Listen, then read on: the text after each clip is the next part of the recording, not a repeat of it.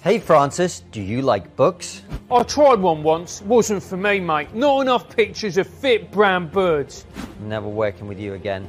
But if you like fantasy, check out the Ripples in Reality series by J.S. Powell. They're absolutely brilliant and they have a 5 gold star rating on Amazon. I've heard of them.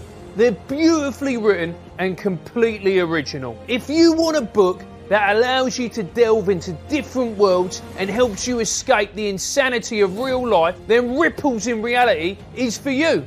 See, I know the word delve, so I do read books. Amazing. Just imagine books written in the style of Game of Thrones, Lord of the Rings, Forgotten Realms, with an added pinch of Stargate. It's catnip for people like me. Virgins. She started a publishing company named Poppyfield Publishing, and her novels are a massive hit with fans who want to read books that are a great read and are not woke. Book 1 is Shadow Step. And book 2, Gather Shadows. She's currently writing book number 3. I can't wait. I don't read books because I can talk to girls. Your mum doesn't count, mate. And by the way, J.S. Powell is a big supporter of Trigonometry. She is a moderator on our channel, and we really appreciate all her help. You can find her books online at Amazon, Lulu.com, and other bookseller websites. If you enjoy the books, please leave a review. The links are in the description. Hello, and welcome to a very special live episode of Trigonometry. I'm Francis Foster. I'm Konstantin Kisin. And this is a show for you if you want honest conversations with fascinating people. As you know, with the events in Ukraine, there's been a lot of discussion and debate about the history of that country, the history of the conflict, and how we are where we are. And because of that, we're absolutely delighted to be joined today by a British historian who's written a number of books about that part of the world, about World War II, including this book, which I'm a huge fan of, The Devil's Alliance. Roger Moorhouse, welcome to Trigonometry. But before we welcome Roger, just to let you know that it is a live episode, and we will also be doing super chats. You get your chance to ask questions to Roger during the break. So it'll be 50 minutes. We'll have a quick break, and then we'll be asking your questions to Roger. So send us a super chat if you want that. Apologies, Roger. That's all right. Welcome. So good to have you on the show. I've been meaning to get you on for a long time anyway, but the opportunity has now presented itself. Before we get into the subject we're going to be talking about, tell everybody a little bit about who you are, how are you where you are, what has been your journey through life that leads you to be sitting here talking to us? A twisted journey, a little bit. Author and historian. I studied in the early 90s at the School of Slavonic Studies in London. Had a sort of fascination with Central European history, particularly, which grew out of 89, which is ironic, really, given what we're talking about now, because that's the sort of start point of where we're now potentially at the end of that sort of 30-year piece. So I was fascinated by the events of 89, and that sort of inspired me to go to university, studied that, and it all carried on from there. Ended up researching with one of my professors, the great Norman Davies, and then started writing in my own right as a freelance. So I've written a few books. Now I do also lecture as a visiting professor at the College of Europe in Warsaw. And it's great to have you with us. You've written a bunch of other books, including your latest book, which is called First to Fight, which is about the invasion of Poland in 1939. And you've written quite a few books about the cooperation between the Soviet Union and Nazi Germany at that time, which I hear has it doesn't keep everybody happy, particularly on the eastern side of the world. Yeah. So, I mean, particularly that one, The Devil's Alliance, which is the period of the Nazi-Soviet Pact, which is, I think, one of the most sort of crucial events in World War II, actually. And that German-Soviet relationship is one of the most crucial great power relationships of the war, but it gets, routinely ignored in the Western narrative. We treat the Nazi-Soviet Pact essentially like it's the last sort of chess move in the run-up to war, but it's actually the opening salvo in a 2-year relationship between the two, between Moscow and Berlin, which is very thoroughgoing. And there's collaboration. There's like 4 economics treaties in that time.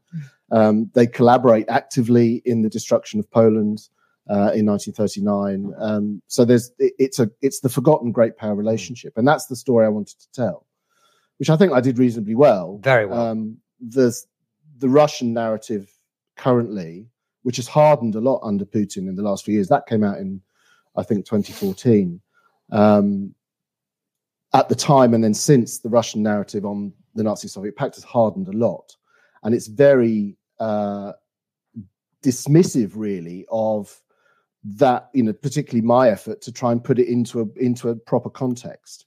They still very fixed on this sort of the immediate Stalinist justification for it, which came after 41, which was just to say that this was, a defensive necessity, that we knew Hitler was going to attack us and we had to do this. It really isn't that simple. It's much more complex. The reason I bring it up is the elements of that story that will become relevant when we start talking about the history of Ukraine, which is what I want to do now. So prior to the invasion, as you know, Vladimir Putin made a speech in which he essentially made three big claims, let's say. The first of which was Ukraine was created by Vladimir Lenin and allowed to be expanded by other communist leaders like Nikita Khrushchev. And these are weak decisions made by weak leaders that resulted in creation of a fake country, essentially. That's the first argument. The second argument is that this led to the splitting up of the Russian people, the Russian nation, and a piece of the Russian nation was split off and glued together with pieces of Poland and pieces of Hungary, which is where we're going to come on to the Nazi-Soviet pact potentially. And the third argument is the eastward expansion of NATO since 1991 is a threat to Russia. Russia is about to be attacked initially by Ukraine with Western help. And this is Russia defending itself by sending peacekeeping forces into the Donbass. We have seen how that has played out over the last few days. So let's stick to the history first. What is the history of Ukraine? Did it exist? Was it artificially created by Vladimir Lenin? Talk to us about that. Yeah, that's a whole crock of nonsense, I have to say, for a start. I mean, the idea that Lenin sort of creates Ukraine. What like all of these things, there's always a sort of a kernel of truth that they then elaborate and run with, at the expense of everything else. And in this case, the sort of kernel of truth here is that the early days of the Soviet Union, of necessity, the Soviet policy, particularly under Lenin, was very accommodating towards the nationalities of the Soviet Union, right? Particularly in the Caucasus, where you've got these sort of, fractious Armenians and Azeris and the rest of it. But elsewhere as well. So it's very, very accommodating because central power, during the Civil War was so weak. After 1918 onwards, after the revolution, you essentially had to make those concessions. But they made it, as part of the sort of almost the moral argument of communism was that we're going to be nice to the nationalities in the way that the Russian Empire wasn't. And a lot of people bought into that. Very quickly at the end of the 1920s, once Stalin's got back into power after sort of 28 onwards, this tolerance of minority ideas and so on is completely crushed. So anyone with sort of any ideas about, not necessarily separatism, but even a national policy in somewhere like Ukraine is crushed, and that you can see that as one of the drivers behind the terror famine, the Holodomor of the early 1930s. Part of it's ideological, and part of it is also an effort to crush Ukrainian national ambition. Right. So there's an element there where, yes, they were, encouraging of national identity and national ideas in places like Ukraine after the revolution, but as a tactic. But Ukrainian identity and Ukrainian national identity goes way, way back. They go right back to sort of Kievan Rus, which actually predates Moscow, incidentally. Yes. So, if you go right back to sort of 10th century Kievan Rus, if Putin wants to play, who's the senior partner games, then, Kiev wins hands down over Moscow. So it's a nonsense to say that Ukraine has no sort of history beyond the 20th century. It's a simple nonsense. It seems to me, and again, correct me if this is wrong, we don't understand Putin and his actions and his attitude to Ukraine because we don't understand the culture. We're not really taught about the Soviet Union. So his actions to us seem completely bizarre. Is that fair to say?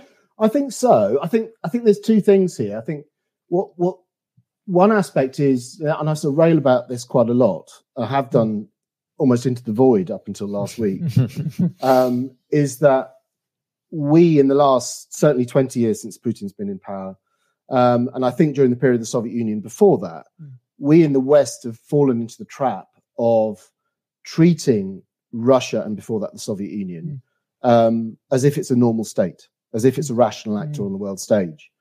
And they aren't. And we're now seeing the truth of that, right? It behaves like a rogue state. It behaves like an Iran does. It's ideologically driven, and it behaves like Iran would do in the same way. So we have to get our heads around the idea that Putin now and Russia's behavior is that of a rogue state. And we're seeing that, right? That's now an easier argument to make now than it was 10 days ago.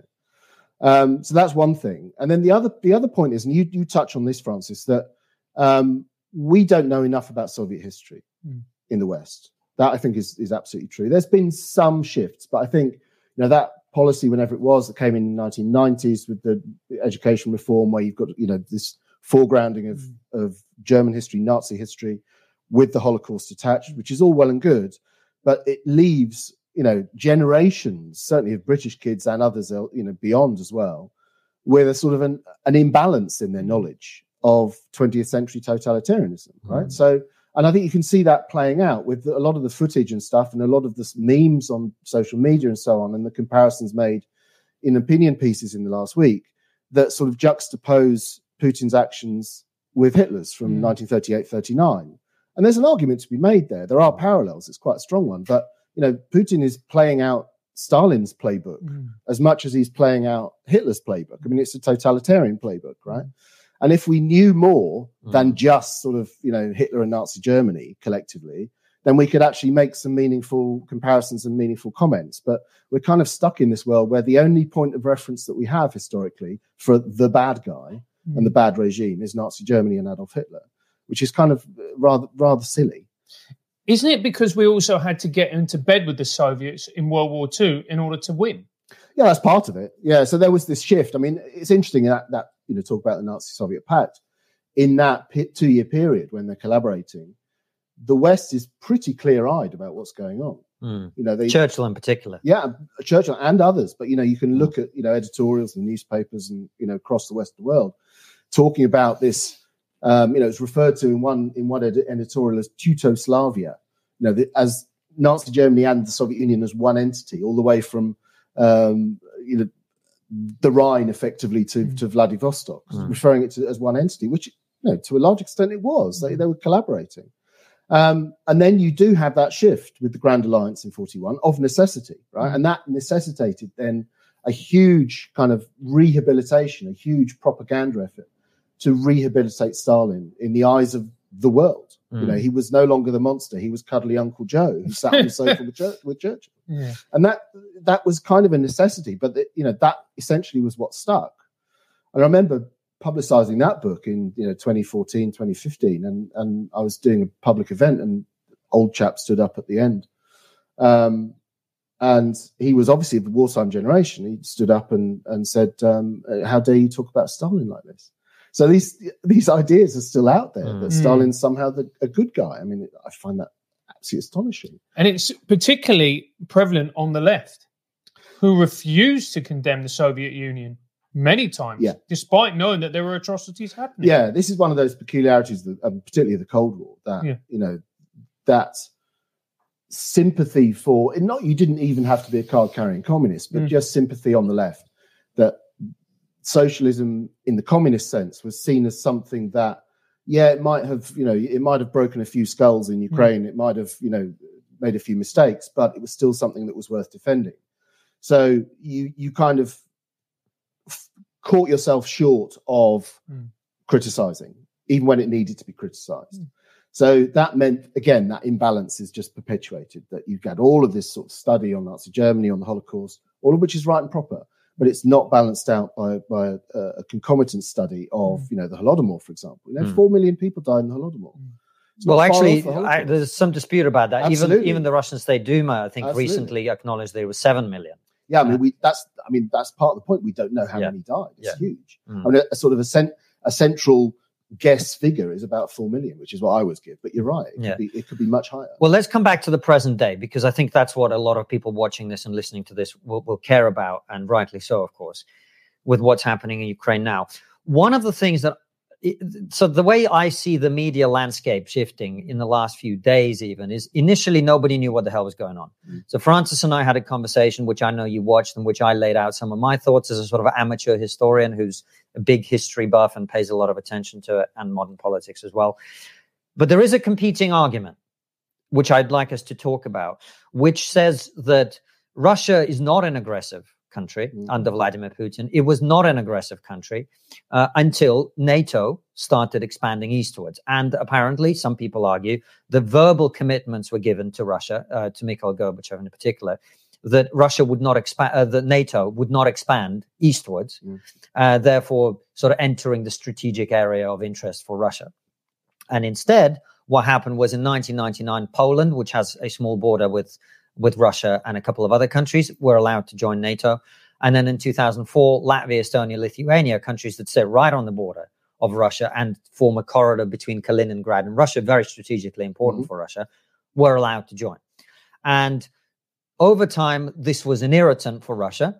This is the equivalent of, Mexico entering a defensive alliance with the Soviet Union at the peak of the Cold War, people argue. And as a result of that and further encroachments, and now Ukraine sitting right on the border, part of the historical Russian sphere of influence, etc., NATO is planning to, they've said they would let Ukraine and Georgia in. That's when Vladimir Putin went into Georgia. And now he's gone in Ukraine in 2014, when he could see that, these people the people who say this don't understand the history of modern Ukraine. This was not a neutral government. This was a Russian puppet who was about to be replaced with someone who was pro-Western. And so when Vladimir Putin saw this, he saw a country on the border about to join NATO. He went in and he tried to wreck the country to prevent it from being a bulwark against Russia for NATO. What say you to that? I think the key phrase in all of that, there was a lot packaged in that, Konstantin, but the key phrase in there was the idea of a Russian sphere of influence, which is kind of an item of faith in the Kremlin still. And it isn't for the rest of the world, effectively, and certainly for the world that we're talking about, Baltic states, Poland, and now Ukraine as well. And this is where I think we come back to that sort of wider issue of where we are in a sort of geopolitical sense. We've had a 30-year peace, effectively, from the Cold War. We in the West, arrogantly, naively, whatever, we thought the Cold War was over in 1989, 91. Soviet Union collapsed. Places like Poland finally become independent. So, 40 odd years after the end of World War II, when us, British and the French, went to war to, supposedly defend Polish independence and integrity, that isn't actually restored until 1989, tragically. But again, 91, Baltic states re-emerged as independent states and have flourished, done brilliantly. So, from the Western perspective, this is all good, right? Russia's independent. Russia is under this strongman, but someone we can supposedly do business with, we thought. Ukraine is somewhere in between independent state. And we see that world as a positive development. These are free countries that are, forging their way, making sovereign decisions, whether they join the EU like the Baltic states did, or join NATO, like the Baltic states did and Poland. That to us is all fine and normal. This is how normal states behave, right? From the Kremlin perspective, they're still thinking in terms of a Russian sphere of influence that has been undermined, that has been damaged by that process. So with the collapse of the Soviet Union, obviously, in 1989, they lose that effective control over Eastern Europe, which they had through communism, through those satellite communist regimes. And then the Soviet Union itself collapses. For them, that is, Putin said this, I think, in about 2000 or just before. He said the collapse of the Soviet Union was the greatest geopolitical catastrophe that happened in the 20th century, which is saying something, right? Bigger than World War II. Yeah, that is Putin's mindset. The collapse of the Soviet Union is the greatest geopolitical catastrophe of his time, which is astonishing. And why would he say that? Because it is Russia losing that position of influence, that sphere of influence. Russian power, Russia as a great power, whether it's riding on the coattails of the Soviet Union, that was effectively Russia writ large, right? Effectively. But now Russia is an independent state. It's not enough for the Kremlin to be within just the borders of Russia as it is. That's not acceptable. And why not, Roger? Why not? Don't we live in this wonderful world of peace and trade, and we can all just exist within the borders that we have and just be, unicorns and rainbows and all that? Well, yeah, we thought so. Exactly. We thought that was the world we lived in, and it's not a ridiculous assumption, really. It's a question of perspective. For the Western world, it's about sovereign nations and trading and all of that, which is all that's the world we live in, and we're quite happy with that. But you have to understand that from a Russian perspective, Freudian slip there. But from a Russian perspective, that's completely anathema. That's not the way the world works. The world works in terms of spheres of influence, and particularly, the example of Ukraine is absolutely salient here, right? You can kind of justify letting go of the Baltic states, right? Because they've got Russian minorities, but they're Lithuanians, they're Balts, they're Latvians, Estonians. They were never really with us from a Kremlin perspective.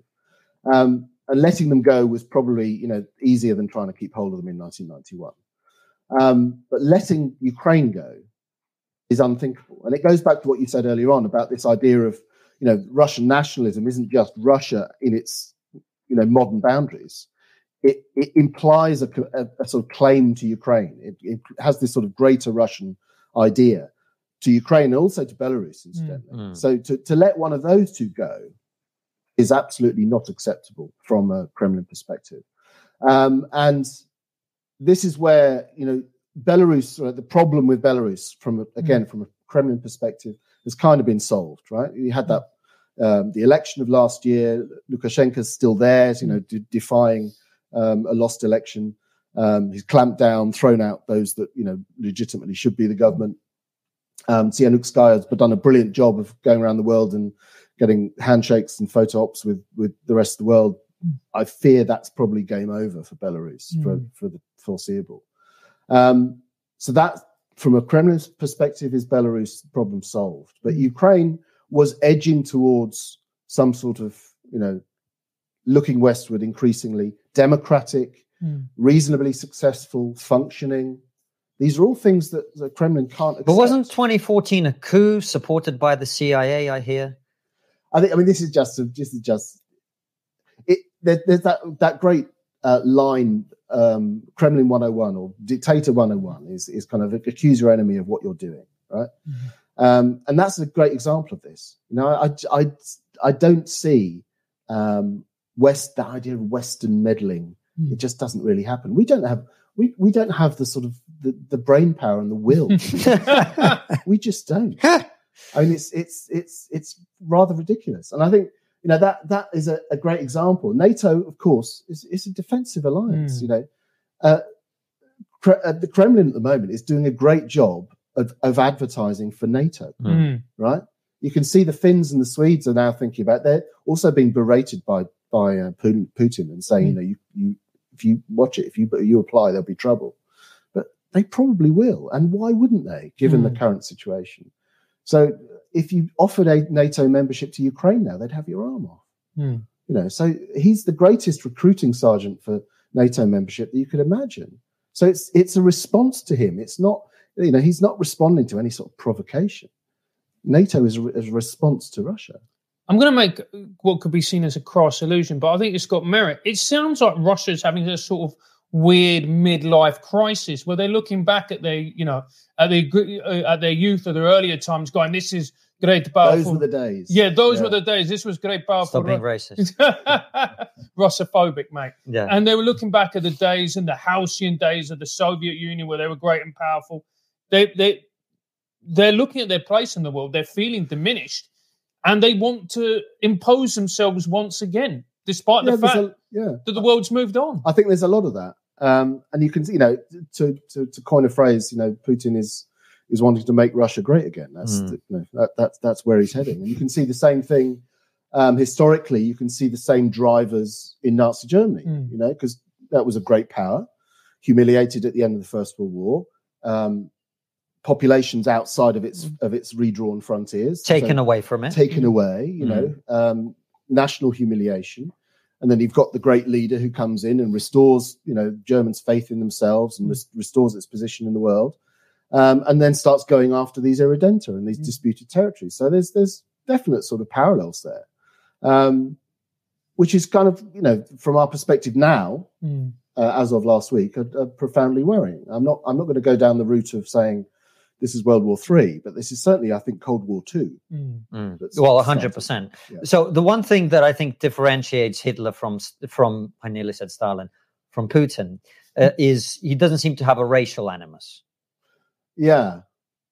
Does he? Not in that conventional, not in the sort of conventional, rabid sense that Hitler did. I think Putin has. I mean, I in terms of ideology, I would have said, I think up until probably a couple of weeks ago, I would have said that Putin is kind of doesn't really have an ideological angle, quite. Apart from this sort of robber capitalism kleptocracy that he runs. And an aggravated sense of Russian nationalism, right?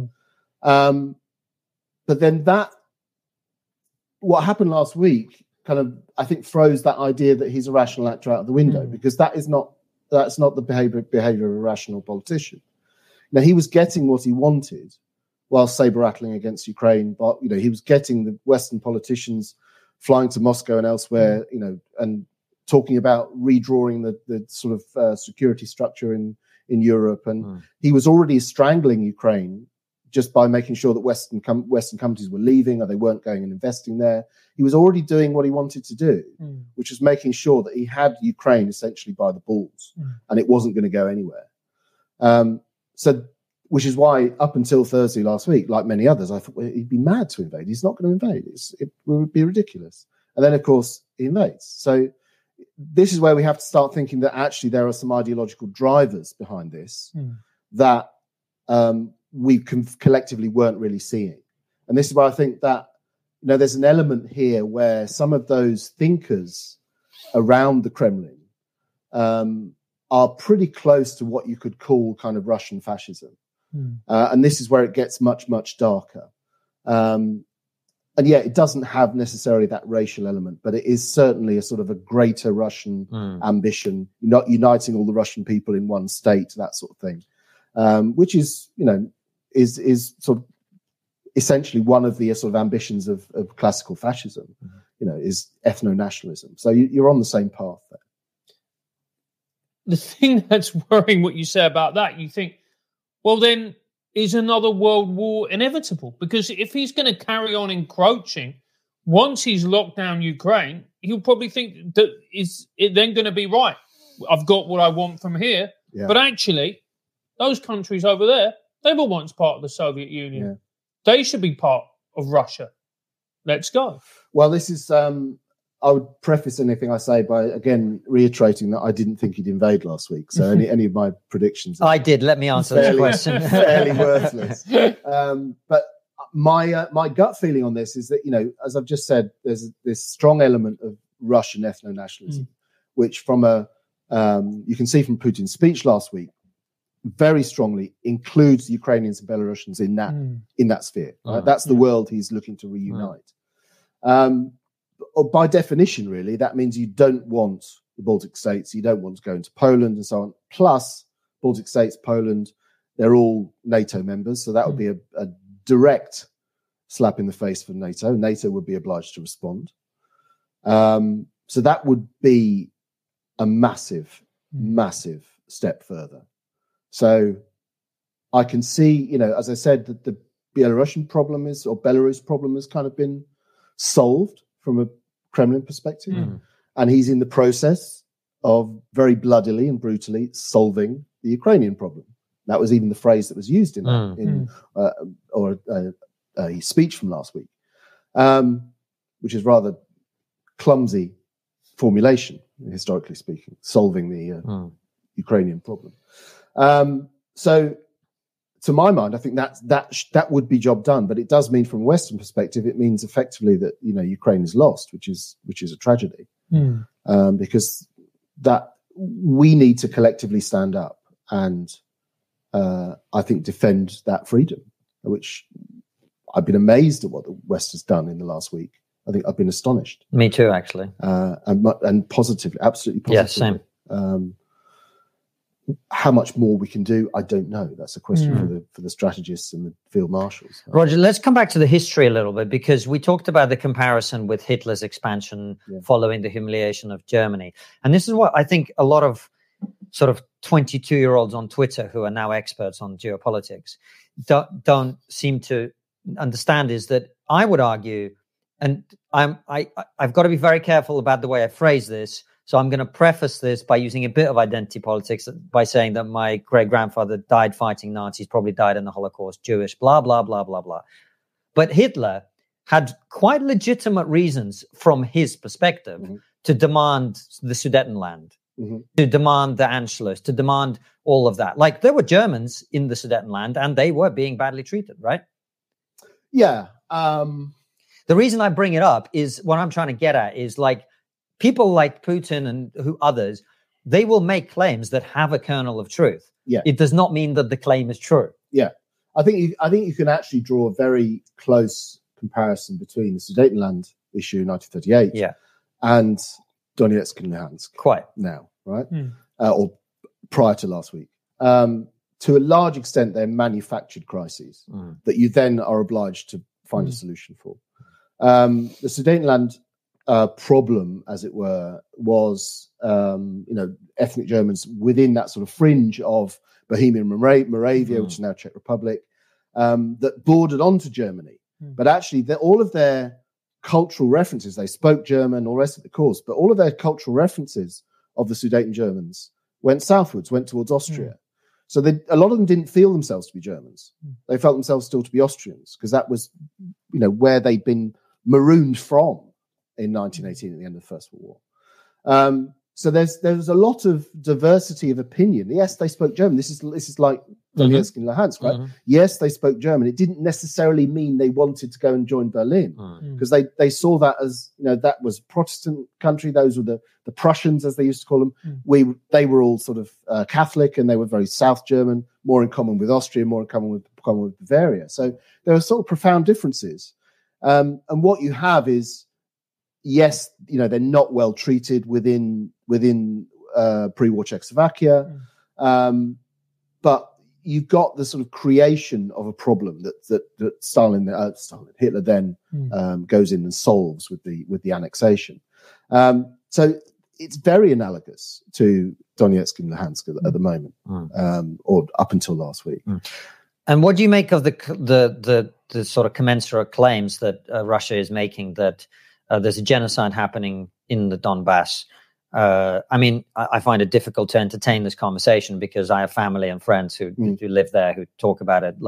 But you are here to give an objective opinion about it. So what do you make of the claims that there's been a genocide, thousands of ethnic Russians are being annihilated every day, and et cetera? Yeah, as far as I can tell, there's absolutely no proof of that, right? I haven't seen any proof anywhere, serious proof. The problem you have with this is that, you look back again to the sort of the halcyon days of the European dictators in the 1930s and 40s. They're constantly inventing problems like these that then require a solution. And again, sort of false flag operations, which we saw last week as well. That ridiculous false flag. Again, I think it was in Donetsk Oblast, wasn't it? There was, some burnt out truck with a body in it that, the skull of which had patently been used had already been autopsied. And they were saying this was the result of Ukrainian violence against Russians. It's the clumsiest sort of false flag you could possibly imagine. Or, supposed provocation. This is what these regimes do. It's part of the playbook. And this is why actually, I'm always wary of this idea of, history as a sort of a teacher in a way, because we're constantly, I think, to some extent, abusing history in the Western world. But this is a good example where a good knowledge of that period and how these regimes functioned. As a matter of course, you look at the Gleiwitz incident in 1939, Right. The run up to the night before the German invasion. You look at the Mainila incident. Hold on. I'm so sorry to interrupt. No one knows in the West, in my experience, because I tried to talk to people about this Gleiwitz incident. About Gleiwitz. So most people in the West think that World War II started when Germany invaded Poland. Yeah. What they don't know is World War II started, if the Nazis had won, the history books would read, when Poland invaded Germany. Yeah. Tell us about that. Yeah, the night before. So that the German invasion of Poland, of course, is dawn on the 1st of September. The night before, 31st of August, there is a raid on a German radio station in the town of Gleiwitz, which was about 5 kilometers from the Polish border. It was in Germany, about 5 kilometers from the Polish border. It's now Gliwice in southwestern Poland. And a group of about 8 men in civils, so not in military uniform, burst into this radio station, fire a couple of shots into the air, tie up the station personnel, who are Germans, of course, put them in the cellar, and then start to try and broadcast an incendiary message in Polish. One of them spoke Polish, which basically said, we're the advance guard, we're waiting for for Polish forces, and we're advancing on Berlin, and down with Hitler and down with Nazism. Of course, they're all SS men, right? They don't actually manage to broadcast their message. They cock it up. You get a lot of white noise, apparently. Apparently, there was 9 seconds of the message was heard, and then after that, it was white noise. Nobody knows why. Anyway, they don't know that. They think they've done their job. They leave the site, and they leave one guy, a rather unfortunate Pole, who had been a Polish agitator in German Upper Silesia, called Franciszek Honiok. And he's left behind and shot. He'd already been drugged, and he's left shot and left behind as bloody proof that this was a Polish operation, right? And then, of course, the following day, if you jump forward to 9 o'clock the following day, Hitler makes a speech in front of the Reichstag, German Parliament, in Berlin, where he says, we are fighting back since 5:45. So he's weaponizing that spurious false flag operation from the previous night. It was an idea that came from Himmler and Heydrich, apparently. Soviet Union did the same in Finland. Soviet Union did the same in Finland, I was going to say. So the Mainila incident in Finland, 30th of November 1939, the Red Army shells its own border post, kills about 3 or 4 Red Army men, shells its own border post, and then blames the Finns, and then invades Finland in response. I mean, this is how totalitarian powers behave. And I think what's fascinating is that back in the day, in 39 and beyond, Gulf of Tonkin is another one in the 1960s. Not just totalitarians do this. But back in the day, because of how broadcasting worked and how information gathering works and the rest of it, the outside world didn't know the truth, right? So you kind of left with just accepting or not the official account, right? But now with social media and the rest of it, which is a very, very democratic form of communication, it's very, very bottom up. You can have people on the ground, like that example last week that I mentioned. You can have people on the ground filming it and going, "This doesn't look like an ordinary corpse. This has already been autopsied. What's it doing here?" And immediately the narrative kind of is destroyed, right? So that might have worked. That might still work for domestic Russian consumption. If they showed that on Russian TV and said, this is proof that the Ukrainians are doing dastardly things, then maybe that works in Russia. It just doesn't work for the outside world anymore. That's the difference. And the worrying thing is that we talk about Hitler and we're making these comparisons, and the more comparisons there are, and the more specific comparisons there are, the more worried and anxious I become. And then you think to yourself that on top of that, Russia's got, isn't it the highest amount of nuclear weapons or the second highest amount compared to the United States? At least Hitler didn't have nukes. Yeah, true. That is the sort of great sort of spectre hanging over all of this. And I mean, this idea, if we accept, as I kind of described earlier on, if we accept that Putin is motivated more by ideology than we've traditionally thought. Like, as I said, we just thought he was a Russian nationalist and a kleptocrat, right? But if there's more going on than that, more ideological kind of background, if you like, then I don't know if that makes the prospect of him pressing the button more or less possible. It's certainly worrying. I'd still, cling to the hope that he's not that mad and his ideology isn't that ridiculous that it would drive him to that. But as I said, I didn't think he would invade Ukraine in the first place. Well, let me make Francis slightly more depressed than he already is by saying I've spent the last few days.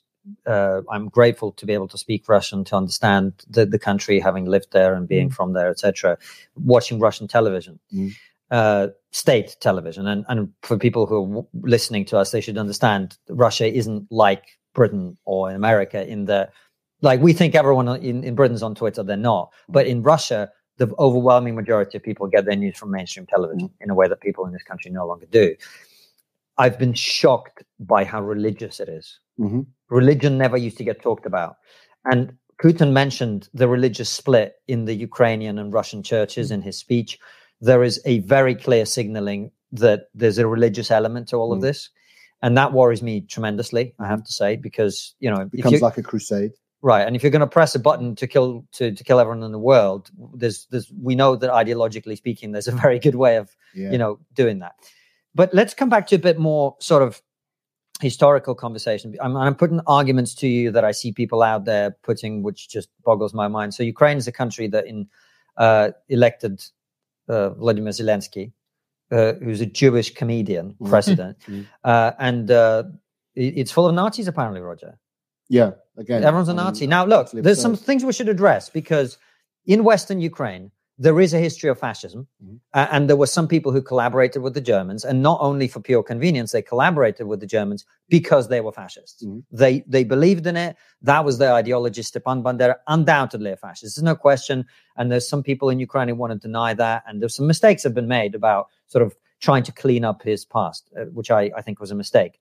And there's a battalion, the Azov battalion, which is full of neo-Nazis in Ukraine. So how do we square all of that? How do we square that circle? Yeah, I think that, I mean, that to some extent, that sort of, you know, the Pravy Sector and the Azov battalion and so on. I think to some extent that tends to happen when you have a state, you know, being invaded by its neighbor. It's kind of almost a, you know, it's a natural reaction. We would have probably if we were invaded by Scotland, we'd have a battalion of EDL boys up there, you know, doing the same thing and waving flags and saying unacceptable things. So to some extent that, again, it's a reaction to circumstances. And again, I mean, every country has that in it. I mean, it's part of the spectrum of politics. We can not like it, but it's there, right? It doesn't mean that the entire country is run by and you know, dominated by Nazis. It's a ridiculous extrapolation. So I think, you know, in the modern sense, I think, you know, yes, it's there, but, you know, to say that that's how the country is run and that's who Zelensky is nonsense. Historically, it's, I mean, is more complicated. And you mentioned Bandera. We have to bear in mind, I agree with what you say actually about Bandera and the way Ukraine, in groping its way towards the symbols of nationalism and creating its nation and its national myth and so on, which every nation has to do. You know, you have to sort of find your heroes and so on, and you have to create a usable myth of your existence. Which actually, incidentally, what's going on now, brutal and bloody and murderous though is a brilliant foundation myth for a future Ukraine. You know, and there will be statues of Zelensky in a future Ukraine without question. So this is a little bit, to my mind, the echo here is a little bit of the Warsaw Rising in 1944, which I don't want to damn and sort of prejudge what's going on in Ukraine, but was ultimately doomed. But as a brilliant kind of uprising against German rule and incidentally against the possibility of Russian rule, Soviet rule, but was doomed and was betrayed and, you know, hundreds of thousands killed. But as a sort of foundation myth for the democratic Poland that emerges in 89, you know, it's tremendously powerful. And I think you're kind of seeing an analogous situation here as well. I mean, hopefully it's not going to be another 40 years, but you're seeing an analogous situation. So every country needs to find its, you know, usable history. And I think that's reaching for Bandera is profoundly questionable. And I think wrong-headed. Right. Same with banning the Russian, not banning, but not using Russian language in official documents. That doesn't help. There's no question that in the desire to build the nation, there have been mistakes made. Absolutely. No question about that. And that's not the same as what people are saying. So I'm a Russian speaker. I don't speak a word of Ukrainian. My wife she speaks Ukrainian, but she's a Russian speaking Ukrainian. Most of my family are Russian speaking Ukrainians. Some pro-Russian, by the way, some pro-Ukrainian. Not a single person would claim to have ever been discriminated against for being a Russian speaker or of Russian ethnicity in Ukraine. That's just a lie. Now, mistakes have been made. I agree. And glorifying people like Stepan Bandera was a mistake.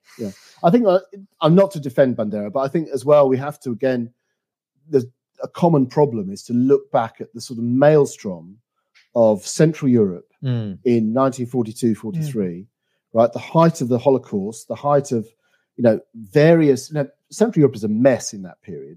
There's sort of pockets of Polish occupation or Polish populations still there, in a Ukrainian sea and vice versa. It's all mixed up. And then Jewish populations all over that are being slaughtered, right? And Bandera effectively hitches his wagon to the Germans because he thinks he might be able to create some sort of Ukrainian statelet out of it. He might be able to, ride the Nazi tiger to some form of Ukrainian statehood, right? And he misjudges it, right? But Roger, and he ends up in Sachsenhausen. He does, but I'm sorry to interrupt, but I just want everyone to be clear about this. He was a fascist. Yeah. It's not that he saw an opportunity and so he went, oh, let's just join these guys. I know they're bad, but it's okay. No. He was a fascist. Yeah. He wanted the same thing in Ukraine that they were doing in Germany. Yeah. And he wanted to eliminate the Jews. He wanted to eliminate the Poles, right? That was the ideology. This is not a good person to be making an international hero. But I think there's a peril in here. I agree with all of that, Constantine, but there's a peril here of looking back and judging people in 42, 43 in that absolute maelstrom of war in Central Europe, which is unbelievably brutal. Yeah. And judging them by our sort of comfortable. Oh, I'm not judging him. I'm judging the people who've tried to make him into a national hero since. Yeah, I agree. Okay. I was going to say, the thing that I find, because obviously with your history and your knowledge of the region, I'm looking at this very much through the eyes of a complete layman. The thing that I find worrying is that you're making parallels again and again with World War II, the beginning of the World War. And for somebody who doesn't know a lot about World War II history, a lot of it is to do, I think, with complacency with people like Chamberlain, who don't realise the rising threat of Nazi Germany, who don't understand what they're dealing with Adolf Hitler and the Nazi Party. Are the same mistakes being made again with Putin and his party and Russia in general? I think we have been remarkably complacent in dealing with Putin and Russia, particularly since the turn of about 10 years ago. The invasion of Georgia was 2008. We should really have seen the writing on the wall then. Prior to that, maybe it's acceptable that you could have said, Putin's a tough guy, but he's okay, and he's for stability and the rest of it. I mean, he comes to power in 2000, kind of promising Russians, stability and prosperity and all the Western things that they wanted, right? And look where he's taken them 22 years later. But we should have seen the writing on the wall, certainly 2008. If failing that, with the Euromaidan in 2013-14, we've just been too slow. We've been too slow in actually recognizing that threat. There've been enough voices. I'm a small voice, but I've been sort of consistently critical, and it comes through in my books as well. I do see the Soviet Union and by extension Russia as a sort of malevolent player in the region. And that's sort of fed by the history, and it's just plain to see. And once you've seen it, it's one of those things you can't unsee effectively. There have been a few, statesmen of that region. There have been a few journalists that specialise in that sort of region. People like Edward Lucas, who's been brilliant on this and consistent on this all the way through. So there have been voices, but they just tend to get dismissed, and people say, "Well, you're just being Russophobic." We can do business. It's the Germans with their wonderful phrase. They had this wonderful phrase up until last week of Wandel durch Handel, which means change through trade. Right. So we'll do trade with the Russians, but in that way, by showing them the benefits of being part of the club, we will change them for the better. Right. That has crashed and burned as of last Thursday. But isn't there also... Francis, before you jump in, I'm really sorry. Just reminder, guys, everybody, if you want to ask questions of Roger or of us, send in a super chat, send in a PayPal. Our team will collate them. And after we have a break in a few minutes, we'll come back and answer all those questions. Sorry, carry on. No, it's cool. We're sitting here in London. Let's be honest. A lot of people in London have got very rich, very fat, of Russian money. a lot of it incredibly, incredibly dodgy. Wasn't it as well? It wasn't in a lot of people's best interest, dare I say, a lot of politicians, to criticise Putin, to criticise Russia when we had all that money being funneled into the city of London. Yeah, I think there's a danger here of kind of seeing patterns that weren't necessarily apparent. Yeah. In retrospect, I mean, some people were saying that. As I mentioned, Ed Lucas, he was saying that all the way through. It's been consistent, but it's all very well in retrospect to sort of pull these things up. Hold on, Roger. Come on. This guy has poisoned people on the streets of the country. He's killing off his political opponents. He's exiled anyone. Like, these are just, I'm putting the counter argument, right? Yeah. He's destroyed any sort of democratic opposition in Russia whatsoever. He's shut down every satirical program that they exist. Yeah. He's now shut down every independent media channel in Russia as well. Like, now, here's the question really is, could we have done anything? That's a different conversation, right? Because can you do some of the things that we're now doing because he poisoned one guy in Salisbury? I think that should have been a shift. I think Salisbury should have been a shift that we actually put into place meaningful sanctions at that point, which I don't think we did. Over one guy. This is the paralysis of the West. Well, it is, but it's also that using chemical weapons effectively, on foreign soil is astonishing, astonishing thing to have done.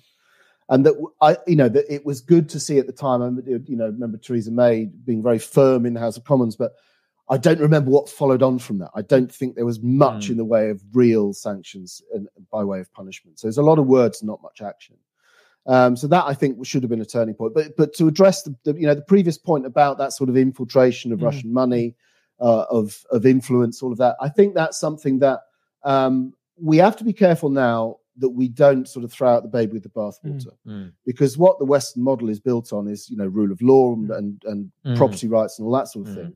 So in the sort of rush to punish Russian oligarchs and the rest of it, which I'm fully on board with, we still have to make sure that we go down the right routes and the right processes, and it's above board. Because if we end up behaving like a Russian autocrat and just throwing people out and doing things extra legally, then we're no better than they are. So I think we do have to make sure that our response is legal. Anything that screws over Chelsea Football Club, mate, is all right. Be good. It's a good thing. Well, on that happy note, Roger, we're going to get some questions from our audience, and we got a bunch of other things that we want to ask you as well. But we're going to go to a quick break, and we'll be back in a couple of minutes, guys. Send in your super chat, send in your PayPals, and we'll get your questions out to Roger. See you in a couple of minutes. Hey, Francis, would you like to learn another language? No, mate. Already know foreign languages perfectly. Oi, Gary, où est la biblioteca? You can't go on holiday, mate, without knowing where the swimming pool is. La bibliothèque is the library, you idiot. Exactly. You can never be too far away from knowledge and sexually frustrated librarians. For those of you who do want to learn a language and connect with another culture, or maybe just brush up on your Spanish for the next holiday, Babbel is the app for you. Babbel's 15-minute lessons make it the perfect way to learn a new language on the go. Babbel designs their courses with practical, real-world conversations in mind. Things you're going to use in everyday life, like finding out where the bibliothèque is. Babbel lessons were created by over 100 language experts, meaning real people. So you learn useful vocabulary and not meaningless phrases like the ones Francis keeps uttering. Babbel's teaching method has been scientifically proven to be effective across multiple studies. With Babbel, you can choose from 14 different languages, including Spanish, French, Italians, and the other ones. Babbel is available as an app or online, and your progress will be synced across all devices. Babbel is offering our listeners 6 months free with the purchase of a 6-month subscription with our promo code, which is TRIGGER. Go to babbel.com/play and use promo code TRIGGER for an extra 6 months for free. We're even going to get Francis on it. You might learn English. That's babbel.com/play. Promo code TRIGGER. I used Babbel, and look at me now. Yo puedo hablar español absolutamente perfecto. Know what I mean, Gary? Do you have a website? Or do you plan to have a website? Well, if you do, then EasyDNS are the company for you. EasyDNS is the perfect domain name registrar, provider, and web host for you. They have a track record of standing up for their clients, whether it be cancel culture, deplatform attacks, or overzealous government agencies. He knows a bit about that. So will you in a second. EasyDNS have rock-solid network infrastructure and incredible customer support. They're in your corner no matter what the world throws at you, unless it's your ex-girlfriend, in which case you're on your own. You'd know about that. Move your domains and websites over to EasyDNS right now. All you've got to do is head over to easydns.com/triggered and use our promo code, which is of course triggered as well, and you will get 50% off the initial purchase. Sign up for their newsletter, Access of Easy, that tells you everything you need to know about technology, privacy, and censorship. Hello, welcome back, everybody. We're going to ask some questions of Roger and have another conversation, which has been absolutely brilliant so far. Francis, fire away. The first question is, we've got one from regular Icky Ike, and he says, I'm sure Putin doesn't believe his own propaganda, but if you're swimming in misinformation, can't it corrupt your perception of reality? Could Putin absorbing a bit too much of the Kremlin Kool-Aid have led to his overreach? I think that's a pretty fair assumption. Yeah. And you can see that from a lot of that sort of footage of the last few weeks of the sort of theatre within the Kremlin, of how he is presented and how he's presented with other people, that ridiculously long table, for example, and then sitting there in the hall, you know, distanced from his oligarchs and his ministers and so on. And this COVID paranoia that he evidently has as well, that everyone has to, you know, provide stool samples and, you know, 2 weeks of isolation or whatever it is. I mean, it's insane. But I think that there's an element of that where he has, whether it's just psychological or it's also COVID related, that he's effectively isolated himself, and he isolated in that rather delusional world. So I think that's quite a strong case for that being correct. Yeah. And if that is the case, then surely doesn't that make him even more dangerous? Yes. Because it makes him, the chances are that if he's isolated, he becomes ever more irrational, he becomes ever more erratic, and therefore more likely to do something stupid. Yes. Right. Sorry, Francis. But I agree, absolutely. Yeah. You're doing to him what I did when we had our chat. I saw that, and you depressed him. And I mean, I agree. I watched that, and I agreed with an awful lot of what you said. Steve asks what I think is actually a very fair question. He says, of Putin's three justifications that he gave NATO, I mean, he doesn't mention the fact that Ukraine belongs, according to Putin, to that part belongs to Russia. But he says NATO, Nazis, and Kosovo. We haven't addressed the Kosovo precedent. Can you talk about that? Because that's not something I know a lot about. And I'd love to understand. Some people are arguing that what happened with Kosovo being split off was a precedent for what Putin is doing. Yeah. And he went, well, if you're doing this, then I'm going to do this. Can you talk about that? He talks as well about, you know, the bombing. Tell us what happened in Kosovo as well, yeah? Because right. No one knows, I don't think. Well, I'm not sure I know. That's going back to, you know, the end of the Yugoslav wars. There was the NATO, first of all, no fly zone, and then the bombing of Belgrade, which was deemed necessary at the time. There were obviously voices of dissent, and then the same thing with the creation of Kosovo, which to a Serbian mind, Kosovo incidentally has a sort of almost mythological element. It's a mythological territory for Serbians, right? For Serbs. So you can see there that is something that is still a sort of running sore for Serbian nationalist sensibilities. And there's a close affinity between the Serbs and the Russians, as you know, Pan-Slavs and all of that. And historically, there's always been close ties. Serbia was one of those that actually came out last week and didn't support sanctions against Russia. So you know, you can see those links are still there. But you know, if we accept that's an example of sort of NATO overreach, it's where NATO ceased to become. In one example, it ceases to become that purely defensive alliance I was talking about. It actually was offensive in that case. Then, you know, we can look back and say, yes, you know, mea culpa. So maybe that was the wrong thing to have done. But we were trying to, you know, it's a humanitarian mission, trying to essentially finish a civil war. So that, I think, you know, is something we can argue out in the West. with sort of free discussion of events. But for the Russians to use that as justification, our era is allowing them to do what they're doing. The same thing as using the invasion of Iraq, for example, and say, well, you invaded Iraq. Well, that's the most ridiculous excuse in the world. Why is that? Because Iraq was an absolute shit show. So why would anyone want to use that as a sort of, as an excuse to do the same thing when it's preposterous? Yeah, it was a mistake, absolutely. But why would you want to then go and do a mistake and claim that that's your justification for doing it? Right? Nonsensical. This is something we haven't covered, and we haven't talked about the West's role beyond the NATO conversation. I want to talk to you about this because, as you know, in that conversation Francis and I had, I was putting very strongly the case that the West has undermined its moral authority. Yeah. There's no question about that, right? I think it has. And so even in the eyes of our fellow citizens, criticism of Russia in the situation can sound a bit hollow because of the immoral, illegal, improper, whatever word you want to use, actions that we take time and time again in the last 20, 30, 40, 50, 70, 200, 500 years. Yeah. Number one. Number two, the other thing about the West, which, as you know, I think we all feel strongly about, is the constant undermining of the values of our civilization from the inside. And therefore, withdrawing from the world. And so we sort of hint to Ukraine that it can come and join the family of Western nations, but we don't do it properly. We just hint. We say, well, yeah, you're welcome, but we're not actually going to help you make that a reality. What is the West's role, in your opinion, and what mistakes do you think we have made that have caused this to happen or have contributed to what's happening now? Yeah.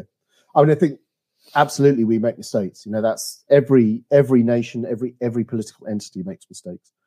The great thing about the Western model is that we can recognize them, we can discuss them freely, we can, where necessary, vote out those responsible, we can prosecute those responsible. But we don't, do we? We don't take, Tony Blair to The Hague, but, we can vote him out of office, for example, so nothing's perfect, but, which system do you want to live under?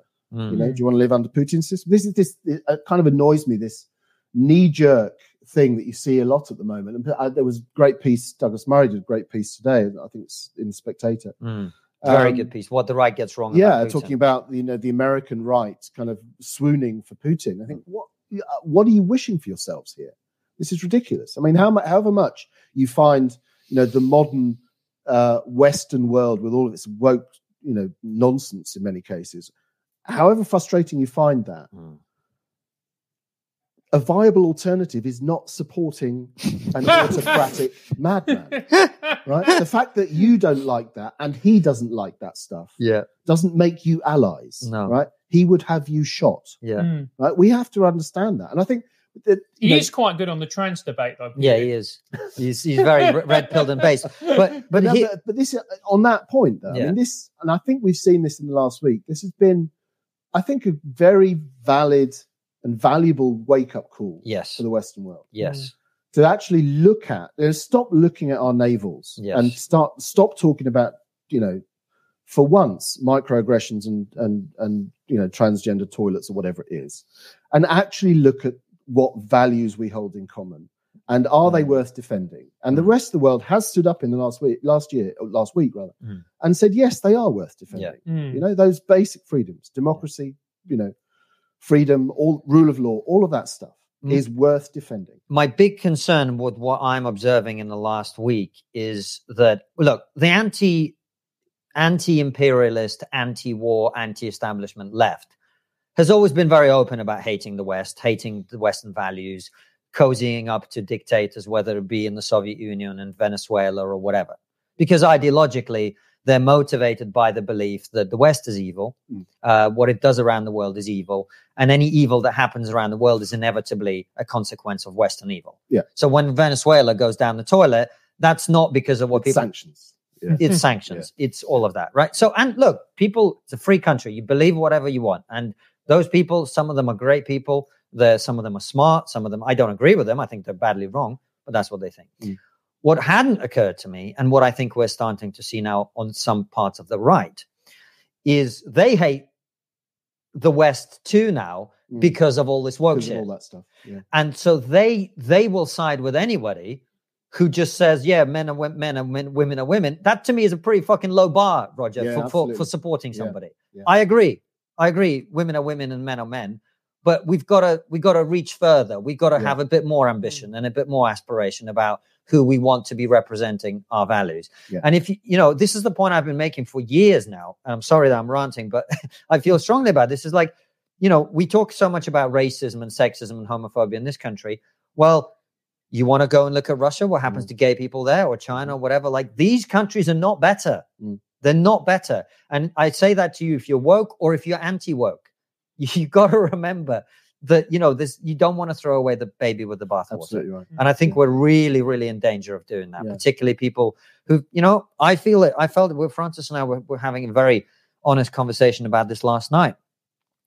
I think lockdown broke a lot of people's brains, mine included. I found it very difficult to just hold myself from going over into sort of conspiracy and madness, because what was happening around us made so little sense that I think everyone felt a desire to kind of reach for an explanation. And if what's happening in front of you is so ridiculous, it's natural then to seek ridiculous explanations for what's happening. And that is a big concern for me in terms of the ideological space that we're now in. I agree with all of that, Constantine. The only thing I'd say again is that in the last week, the way the West has responded has been hugely heartening. I think, for me as well. We have, rediscovered the wood for the trees. We now know what we stand for, and it comes back almost to that old sort of Polish line, for your freedom and ours. We are right. We're not sending NATO in. We're not allowing the Ukrainians to NATO. That would be kind of suicidal to everybody, I suspect. But we are arming the Ukrainians. We are assisting in any way possible, and everyone's shoulder to the wheel, And we finally, it's almost like, I think woke has almost been like an autoimmune disorder. It's like lupus. When there's nothing else going on, your body attacks itself. Yes. Right. We've suddenly found out that there is an external enemy, and we've got to concentrate on that. And hopefully, it means we can concentrate a bit less on the navel gazing in the process. There's also one country who we haven't spoken about, who are, I'm sure, looking at this with a very keen eye, and it's China. What role do you think they're going to be playing, and what do you think they're going to be taking out of this? I think they're watching very closely, because of course they have their claim to Taiwan. That's their sort of piece of irredenta in the world, and they're going to be watching very closely as to the Western reaction. And I think they will be held back, actually, by that reaction, by the strength of that reaction. Because if you look, all the stuff we've said, right, about the Western world being divided amongst itself, you've got, the Brexit thing, you've got the woke stuff going on. The Western world in the last sort of 5, 6, 7 years has been, kind of as divided as I can remember it in many ways, probably since the Cold War, when we had those great chasms in sort of opinion and so on. And yet, in the last week, almost complete unanimity, except for the fringes, your Diane Abbotts and so on, who still want to come out and stop the war and the rest of it. And again, the analogous on the right, which we talked about. But I think they're fringe voices. Real unanimity, and I said that sense of this we will defend, and I think it's admirable, and that is a strong message to China as well. So I think they've got a really careful watching brief on what's going on, and I think their hands will be stayed by what they've seen to some extent. I hope. Anyway. It's interesting watching Russian TV, as I said over last week, because that tells you what the regime is thinking, right? Because that's where it's coming from. There's a tremendous amount of cozying up to China going on. Tremendous amount. But the Chinese have played a very closed hand on this one. They haven't supported Russia outwardly. They keep talking about how there needs to be peace and whatever. So we wait and see. As you know, in the chat we had a week ago, I was perhaps a bit doom and gloom about things. I've been surprised, as you have, by the response from the West. And also, the Chinese don't seem to have jumped on this as the opportunity to think this is the time to go for the jugular, which is a relief. I think if the West had hesitated in the way that I would have expected, and certainly Germany would have. Yeah, I thought Germany would be the brake on any sort of serious EU involvement. Had that happened, then I think you might have seen some Chinese action elsewhere because they're just exploiting the opportunity. That's why I think they're staying their hand. There's a bunch of questions have flown in. Kat says, with the 10 Aussie dollars, says, what are your thoughts on the cultural sanctions currently being implemented by the West, such as banning Russian artists and athletes? Historically, has this been useful? It's tough on the individuals themselves, who in some instances, we don't know, but in some instances are, blameless in all of that. So that there's going to be collateral damage, of course. But then you look at something like the boycott in South Africa that running through the 1980s up to the end of apartheid, which by all accounts, that cultural isolation, sporting isolation worked, right? So it's got to be, I suppose, part of the toolkit of the West. I think we do have to hit quite hard. And if that means, as I said, some collateral damage along the way, then that's regrettable, but it probably has to be. But I don't imagine you'd support banning Fyodor Dostoevsky's work from some Italian universities. No. See, I would argue that unless it needed a trigger warning. Yeah, I tell you what, Russian literature from that period needs a lot of fucking trigger warnings.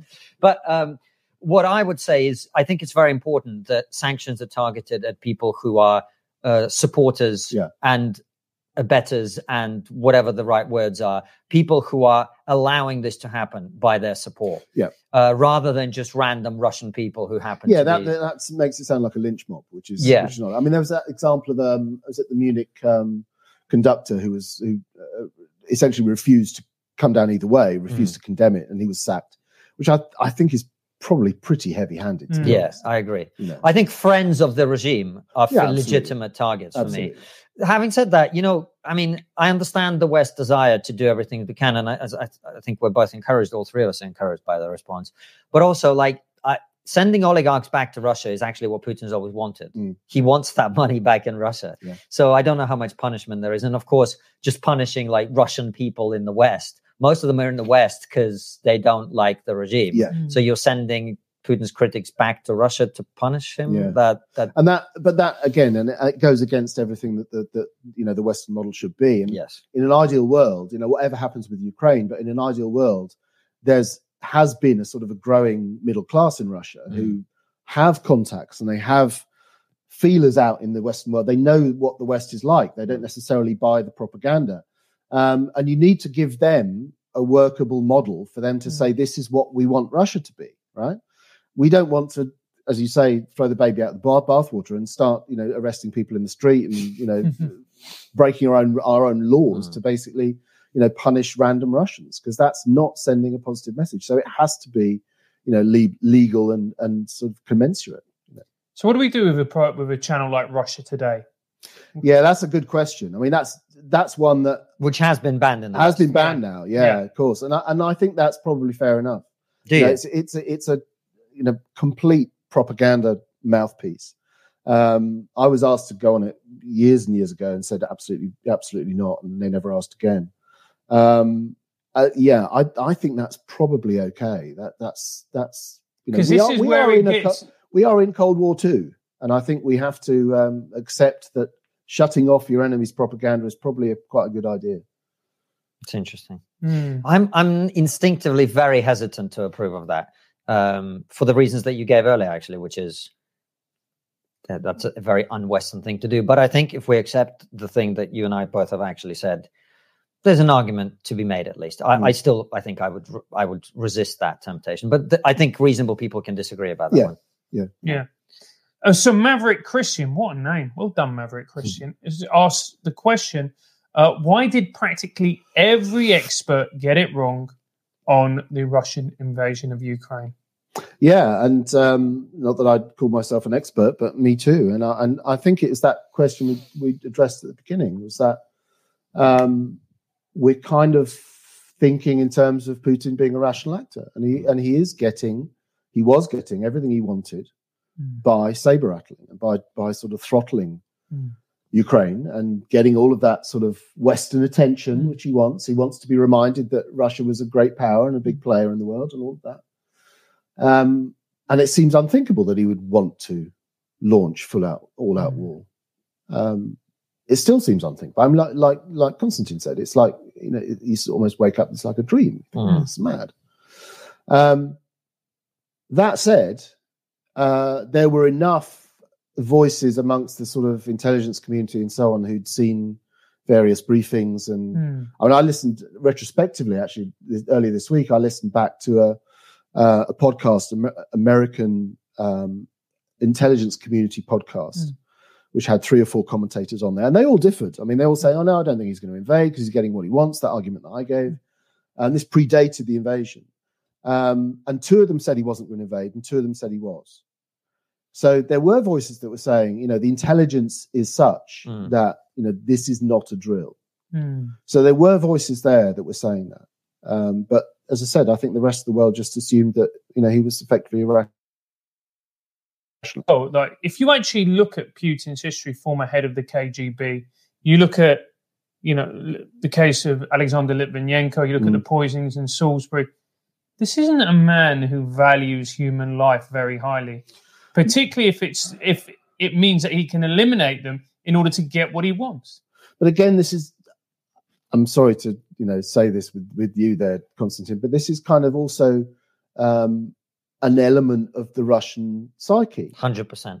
I don't want people to be under any doubt about what you're saying. Yeah, it's 100% true. I mean, you've got to understand, this is a country that killed 20 million of its own citizens only 70 years ago or 80 years ago, whenever it was. And you go to, I mean, the thing that always surprises me in a way is you go to any of the Red Army's cemeteries. Like there's 3 in Berlin, right, from the Battle of Berlin in 1945.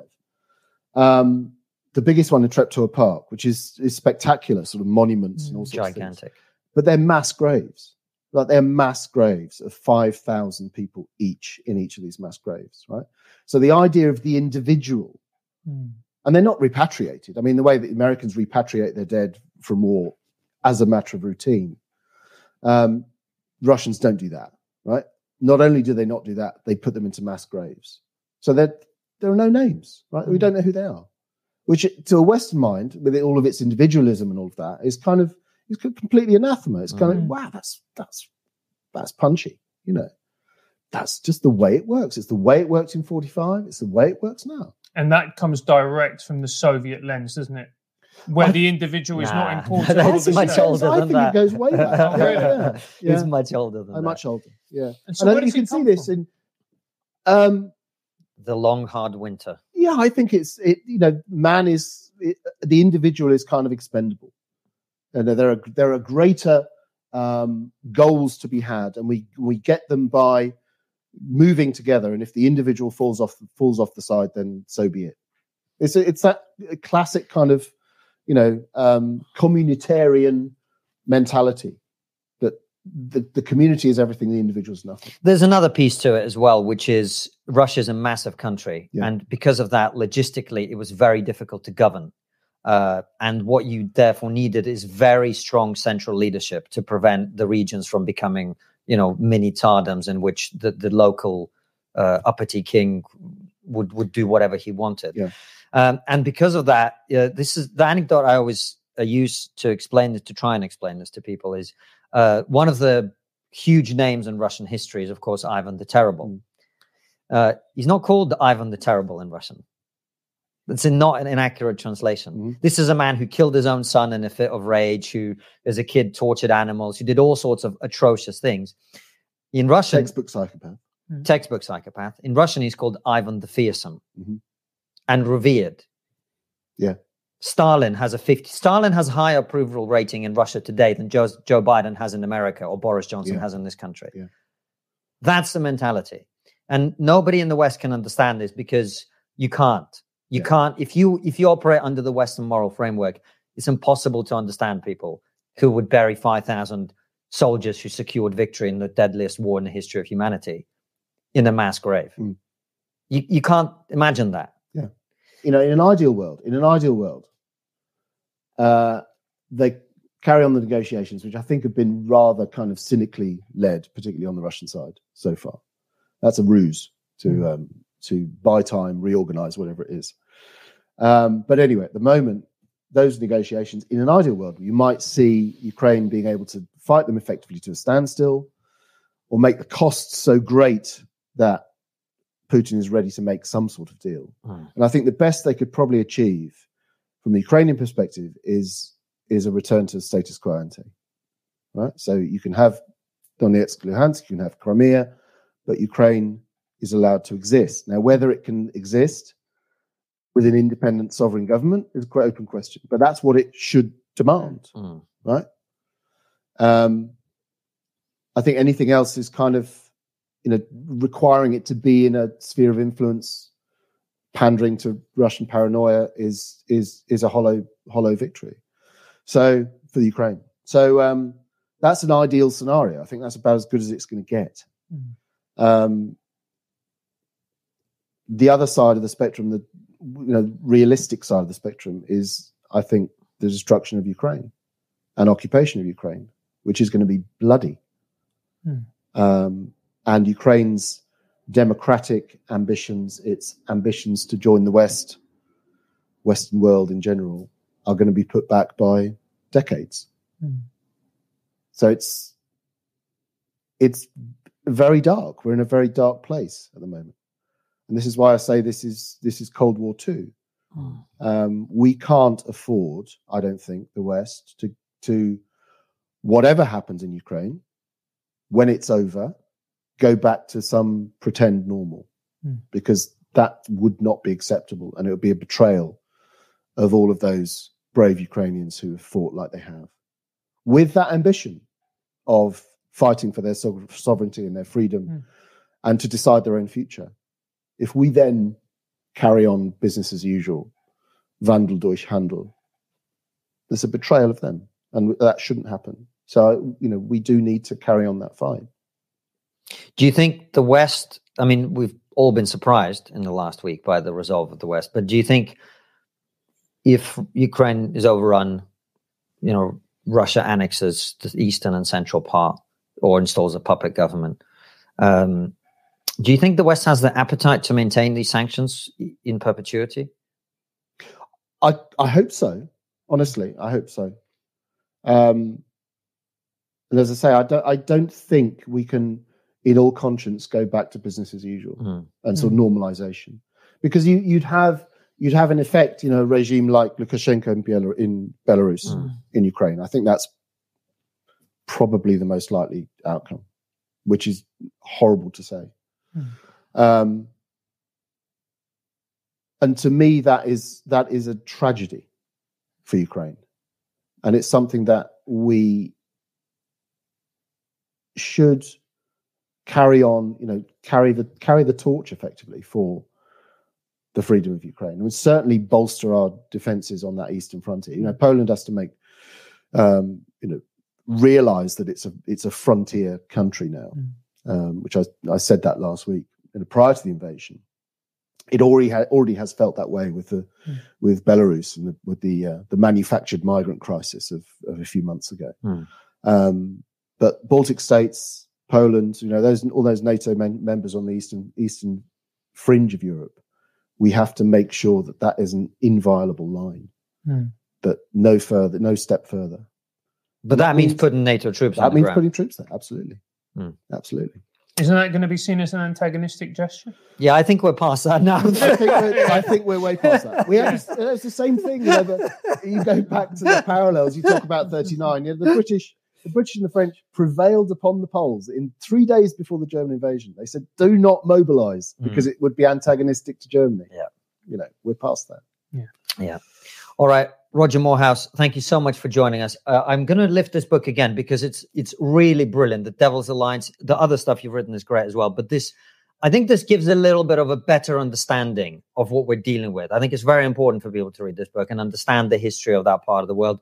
And it's beautifully written as well. Really easy reads. I recommend it. The Devil's Alliance by Roger Moorhouse. Roger, thank you so much for joining us. Thank you for watching. Guys, just so you know, there will be no Raw show tonight because I'm on Question Time. So check that out and boo at home and throw whatever you want to throw. But we will see you tomorrow with our Raw show, and the rest of the week will be as normal. So thanks for joining us, Roger. Thank you. We'll see you very soon. Take care and see you soon, guys. Hey, Francis, would you like to learn another language? No, mate. Already know foreign languages perfectly. Oi, Gary, où est la biblioteca? You can't go on holiday, mate, without knowing where the swimming pool is. La bibliothèque is the library, you idiot. Exactly. You can never be too far away from knowledge and sexually frustrated librarians. For those of you who do want to learn a language and connect with another culture, or maybe just brush up on your Spanish for the next holiday, Babbel is the app for you. Babbel's 15-minute lessons make it the perfect way to learn a new language on the go. Babbel designs their courses with practical, real-world conversations in mind. Things you're going to use in everyday life, like finding out where the bibliothèque is. Babbel lessons were created by over 100 language experts, meaning real people. So you learn useful vocabulary and not meaningless phrases like the ones Francis keeps uttering. Babbel's teaching method has been scientifically proven to be effective across multiple studies. With Babbel, you can choose from 14 different languages, including Spanish, French, Italians, and the other ones. Babbel is available as an app or online, and your progress will be synced across all devices. Babbel is offering our listeners 6 months free with a purchase of a 6-month subscription with our promo code, which is TRIGGER. Go to babbel.com/play and use promo code TRIGGER for an extra 6 months for free. We're even going to get Francis on it. You might learn English. That's babbel.com/play. Promo code TRIGGER. I use Babbel, and look at me now. Yo puedo hablar español absolutamente perfecto. Know what I mean, Gary? Do you have a website? Or do you plan to have a website? Well, if you do, then EasyDNS are the company for you. EasyDNS is the perfect domain name registrar, provider, and web host for you. They have a track record of standing up for their clients, whether it be cancel culture, deplatform attacks, or overzealous government agencies. He knows a bit about that. So will you in a second. EasyDNS have rock-solid network infrastructure and incredible customer support. They're in your corner no matter what the world throws at you, unless it's your ex-girlfriend, in which case you're on your own. You'd know about that. Move your domains and websites over to EasyDNS right now. All you've got to do is head over to easydns.com/triggered and use our promo code, which is, of course, triggered as well, and you will get 50% off the initial purchase. Sign up for their newsletter, Access of Easy, that tells you everything you need. Before you go, consider joining our exclusive member feed. As a member, you'll get ad-free and extended interviews. Click the membership link in the podcast description or find the exclusive episodes link on your podcast listening app to join us.